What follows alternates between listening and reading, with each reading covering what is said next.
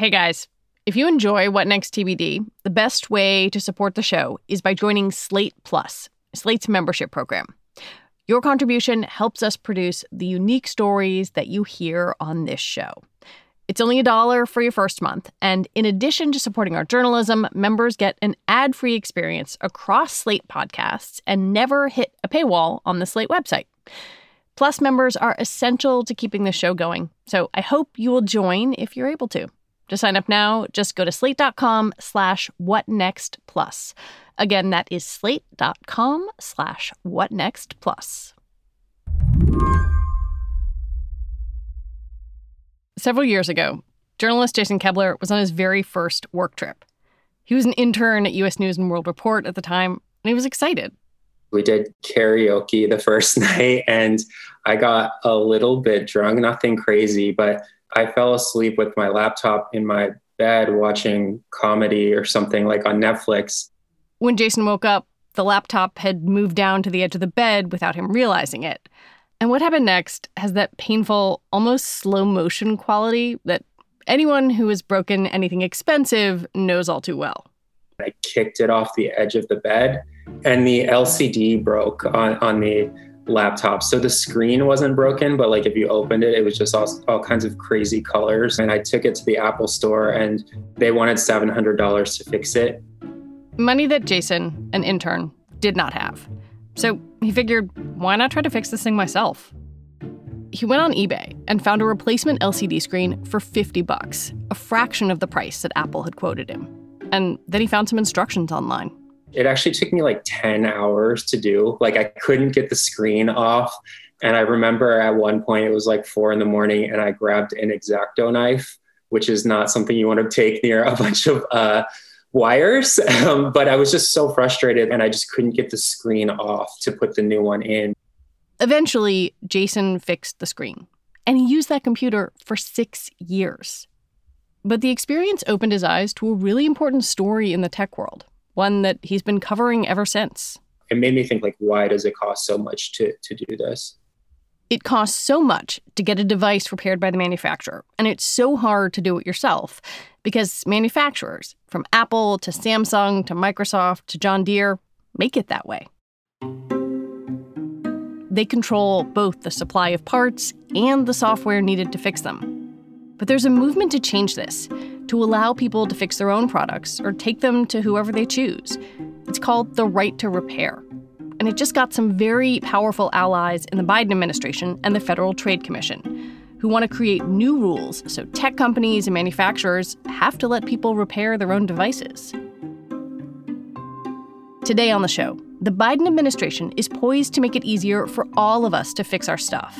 But big tech is not going to back down without a fight. I'm Lizzie O'Leary, and you're listening to What Next TBD, a show about technology, power, and how the future will be determined. Stick with us.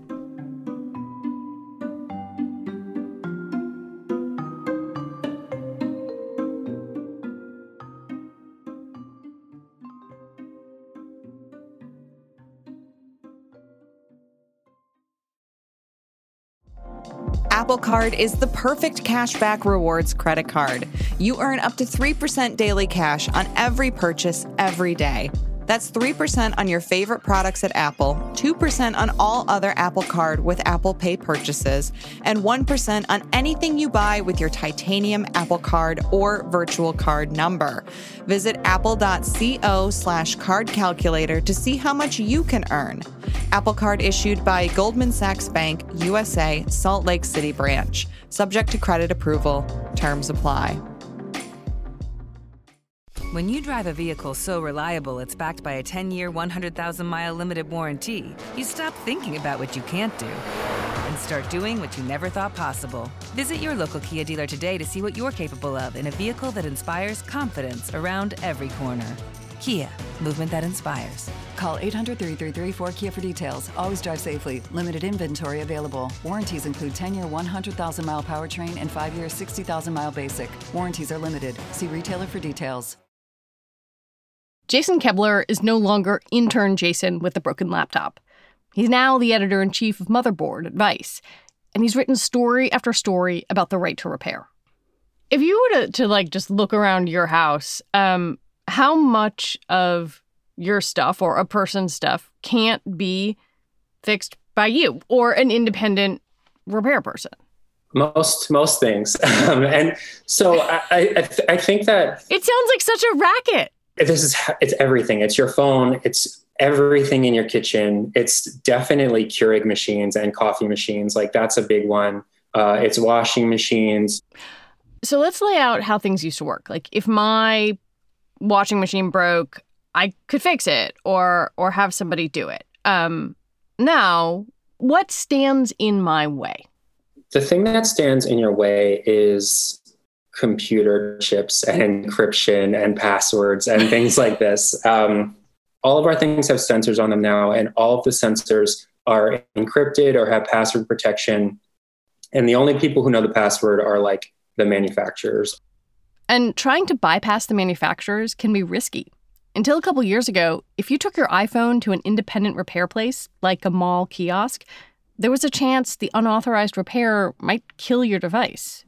You did a lot of reporting in Nebraska where I think there's an interesting test case of some of the principles behind this in tractors. Yeah. So John Deere is obviously like this big tractor company, the biggest in the world. And they have this situation where only authorized dealers can work on tractors. And what kept happening was people were out in the cornfields in Nebraska and their tractor would break and they would call John Deere and they would be far from a dealer. And the dealer would say, okay, I can come tomorrow, or I can come in like 3 days or whatever. And the farmers there would say, well, like my corn is going to go bad. Like I need it now. Yeah. There's this piece of software called John Deere Service Advisor.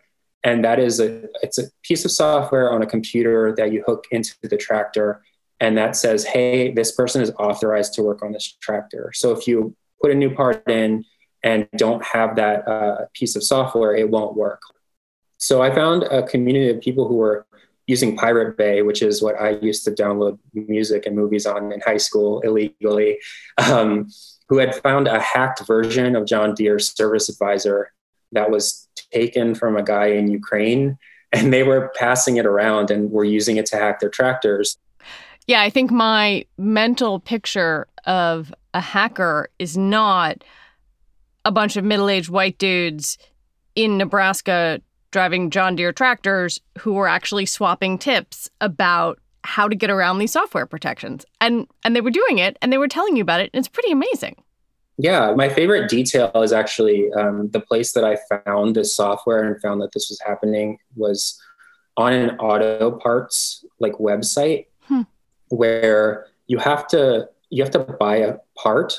I think it was a spoke for a wheel or something, but in the fine print of the details of that product said, we're not going to send you a spoke. We're going to send you a link and a password to log into a forum where we talk about how to fix your things. So it was like a password protected secret forum where farmers were like trading repair tips. This community of farmers organized and started pushing for right to repair legislation in Nebraska. There's this entire movement from activists and repair folks and people who are angry at Apple and John Deere and things like this to pass right to repair rules. And what that means is it would become essentially illegal for manufacturers of our equipment to not sell the same replacement parts that they provide to their own, the Apple store or the John Deere dealer. They would have to sell that to the general public as well.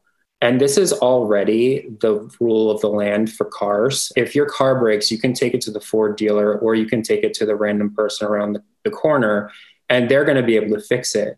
I mean, it might be a tough repair, but there's nothing preventing them from fixing anything that's wrong with your car. And so this is the same state of affairs that people want to have happen for tractors, for refrigerators, for laptops, for phones. The farmers did get some Nebraska state lawmakers on board in 2017, but the bill met with intense pushback from John Deere, manufacturing trade groups, even Apple, and it failed. Similar fights have unfolded across the country in more than 17 states. And most of the time, the big manufacturers win. Anyone who makes anything hates this. They hate right to repair. And so anytime this has popped up in any state, lobbyists will show up and will start fear-mongering about why it is very dangerous to make it easier for people to fix their things. And the main argument that they make is they say it's a security issue. They say, we make this private and safe and secure. And I'm guessing you're going to tell me you don't think that holds up. It doesn't hold up because they're giving this to like a bunch of authorized service providers. And, there's like thousands of people in the US who can fix these things because they just pass it out kind of willy-nilly to anyone who pays them money. To generalize, and this is not always the case, but state lawmakers are often not security experts. And so Apple has been able to go to like a lot of different states and say, oh my God, if you pass this law, like you're going to turn into a lawless hacker state, and it's very dangerous. And so they're able to sort of scare lawmakers out of passing this sort of thing. You got some documents a couple years ago that seem to show that Apple specifically is quite capable of doing what activists want, giving some small repair companies access to software, to parts, et cetera. What did the documents say? Yeah, we got some documents that were basically like, we could do this. The documents didn't say like, we could do this, but we're greedy and we want to make a lot of money. It was more like, we could do this, but it's kind of like difficult for us to implement. Apple has spent the last 5 years saying that the iPhone is the most secure device on the planet. And, we care about your privacy. And that's their big selling point. Yeah, they make a very good product. And from everything we know, they take security very seriously. And so the idea that by selling you a new screen and by allowing you to sort of like fix Touch ID or Face ID if it's broken, that the entire security ecosystem of the iPhone would be undermined, like it doesn't stand up to scrutiny. Apple is a much more sophisticated company than that. When we come back, the Biden administration makes right to repair activists very happy.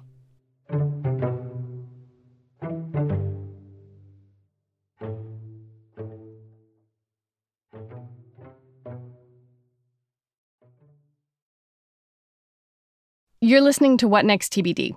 I'm Lizzie O'Leary, and I'm talking with Jason Kebler from Motherboard about the right to repair and why big companies like Apple and Microsoft make it so hard to fix their devices.